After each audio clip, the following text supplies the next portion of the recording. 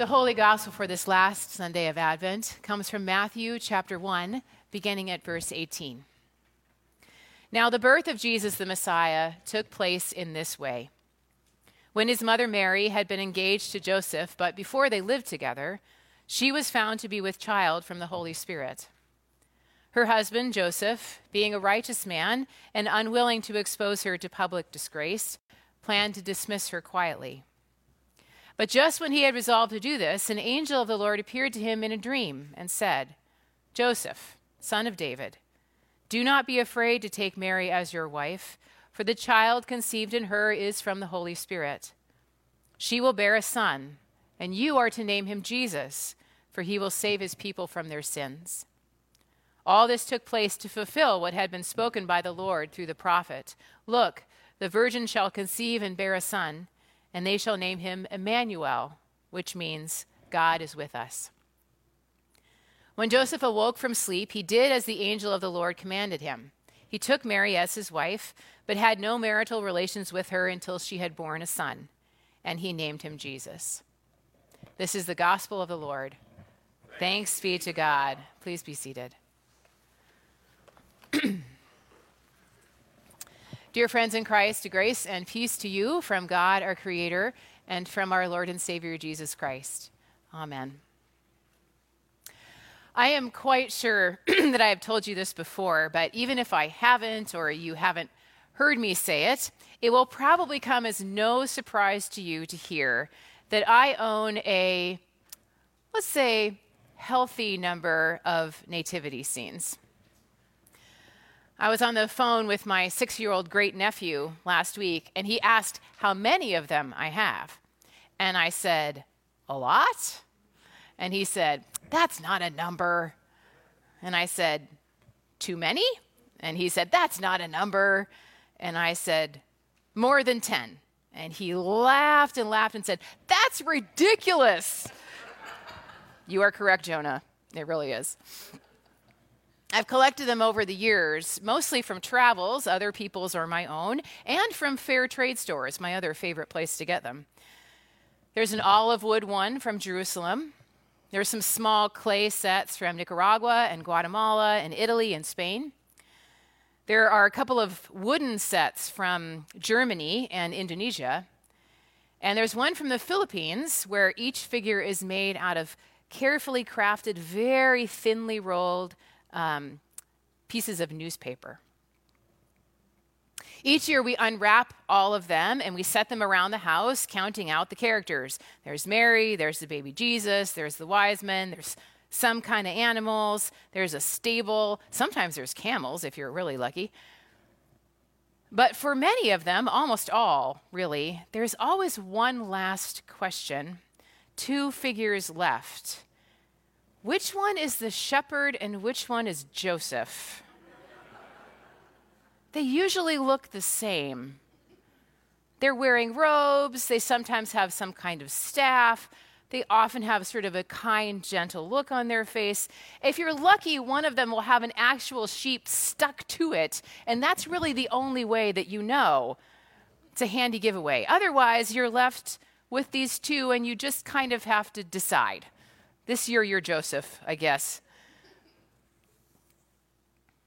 Joseph is frequently overlooked, and not just in nativity scenes, but in the story itself. Most of the details that we associate with the Christmas story come from the Gospel of Luke. The angels announcing of Mary's pregnancy, her song, her Magnificat, which we just sang together, that song of joy and reversal of the world. The couple's trip to Bethlehem to be counted and properly taxed by a greedy empire. The birth of their child in a temporary shelter that they just kind of had to find, and the baby in the manger, the skies full of angels, and the shepherds abiding in the fields, watching their flocks by night. All Luke. In that story, Joseph is around, but mostly a silent partner. He's fully present, but we never get to hear him speak. Thankfully, though, we have 4 Gospels. Not just Luke, but Mark and John and Matthew, which is what our reading came from just a moment ago. And it's in Matthew's version of the story that we get to hear a little bit of what this experience was like for Joseph.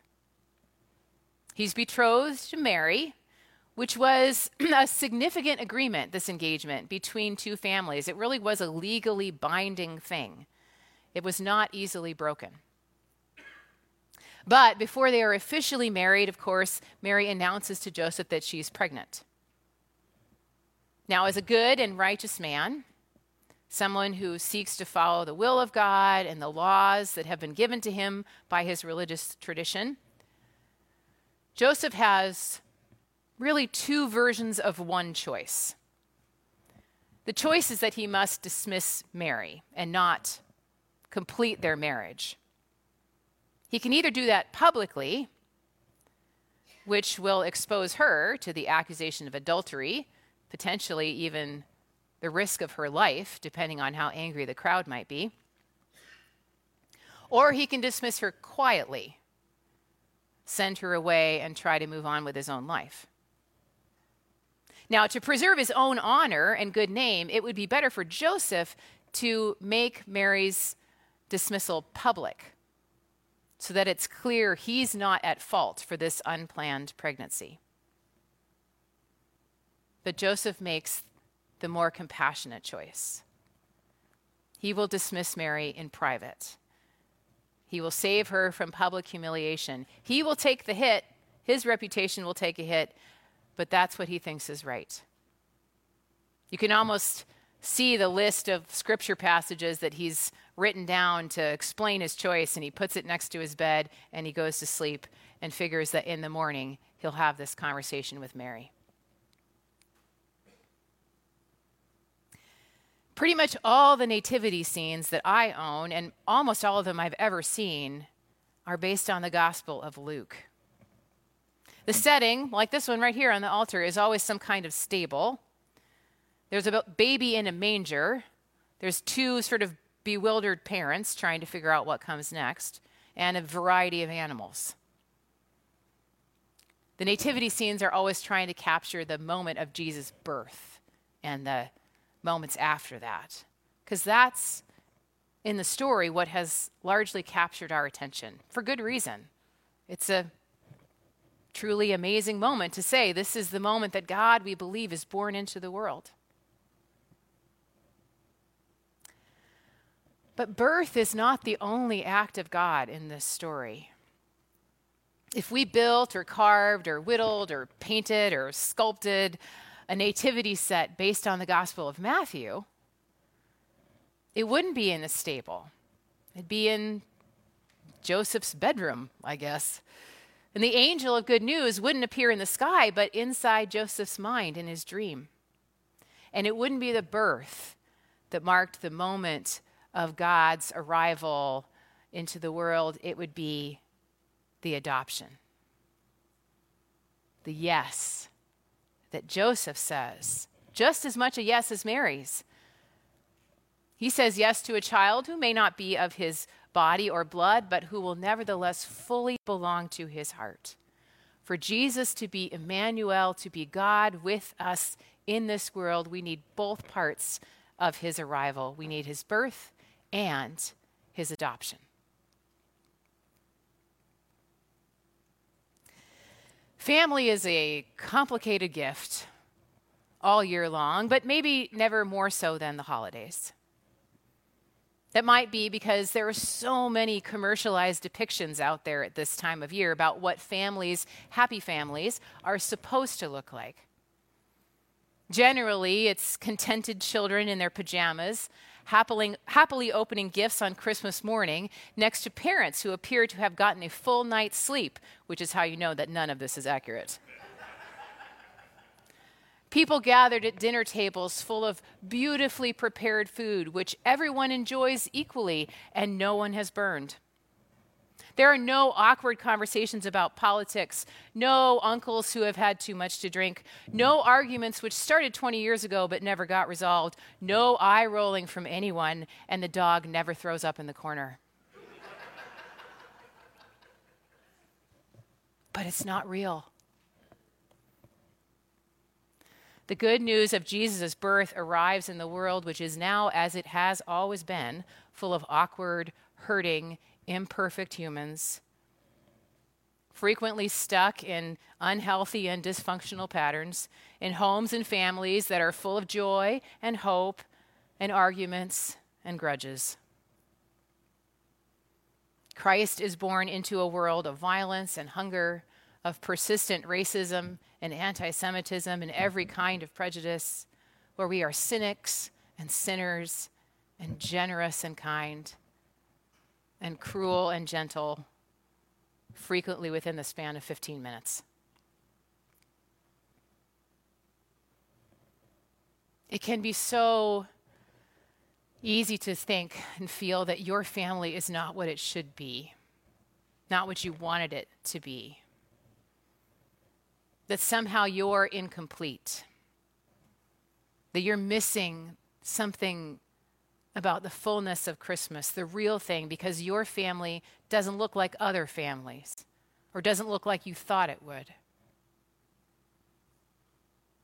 And for that, maybe the greatest gift that Joseph gives us today is a bigger story about Jesus' family.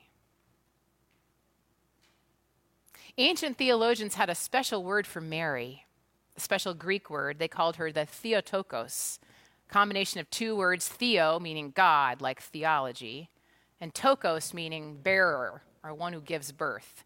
So Mary is this unique person in history. She's the God bearer. She even gets her own word, and she should.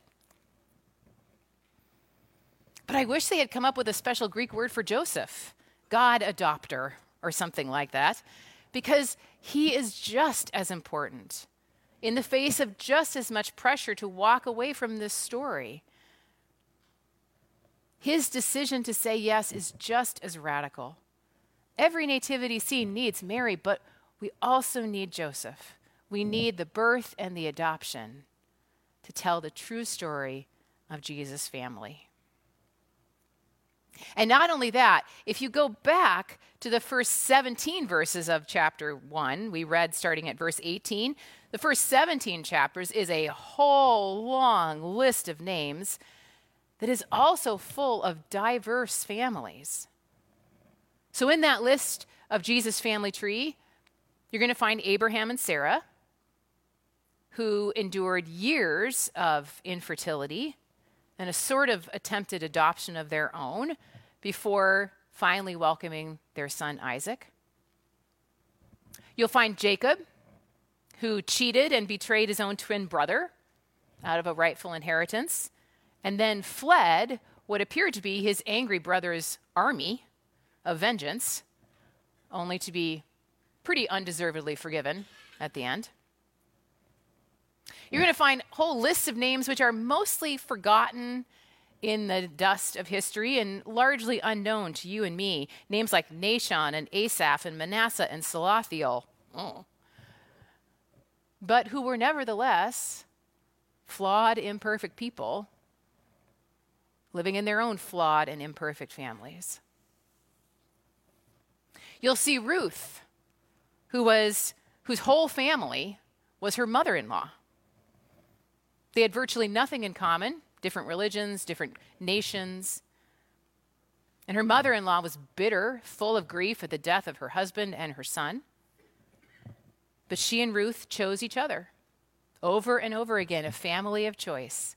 And they became just as strong, those two women, as any other family in the Bible.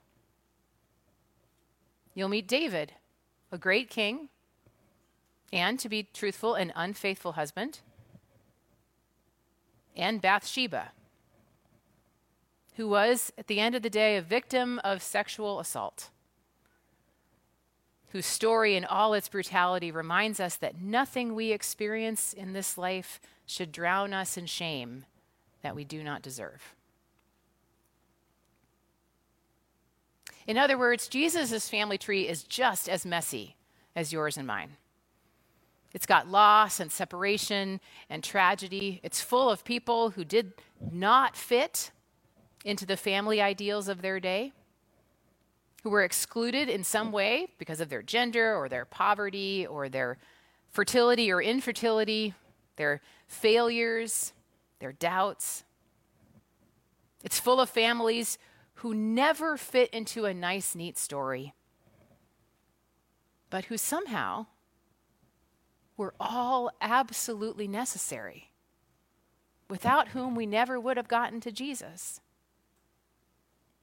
Those families were full of scandal and hurt and selfishness and generosity and hope. They're made of birth and adoption and friendship and marriage. They are home builders and refugees and rulers and farmers. They are single and married and widowed and young and old and everything in between. They are, in short, human. And every single one of them is just as important as every other one in getting us to Jesus, born of Mary, adopted by Joseph, praised by shepherds, gifted by wise men, surrounded by animals, announced by an angel, and born for us. Born for you and your family. However big or small, beautiful or flawed, healthy or messy, broken or healing, close or distant, ready or not, you are. That's ridiculous, we might say, like a 6-year-old contemplating an endless supply of nativity scenes. It is. It really is. Thank God. Amen.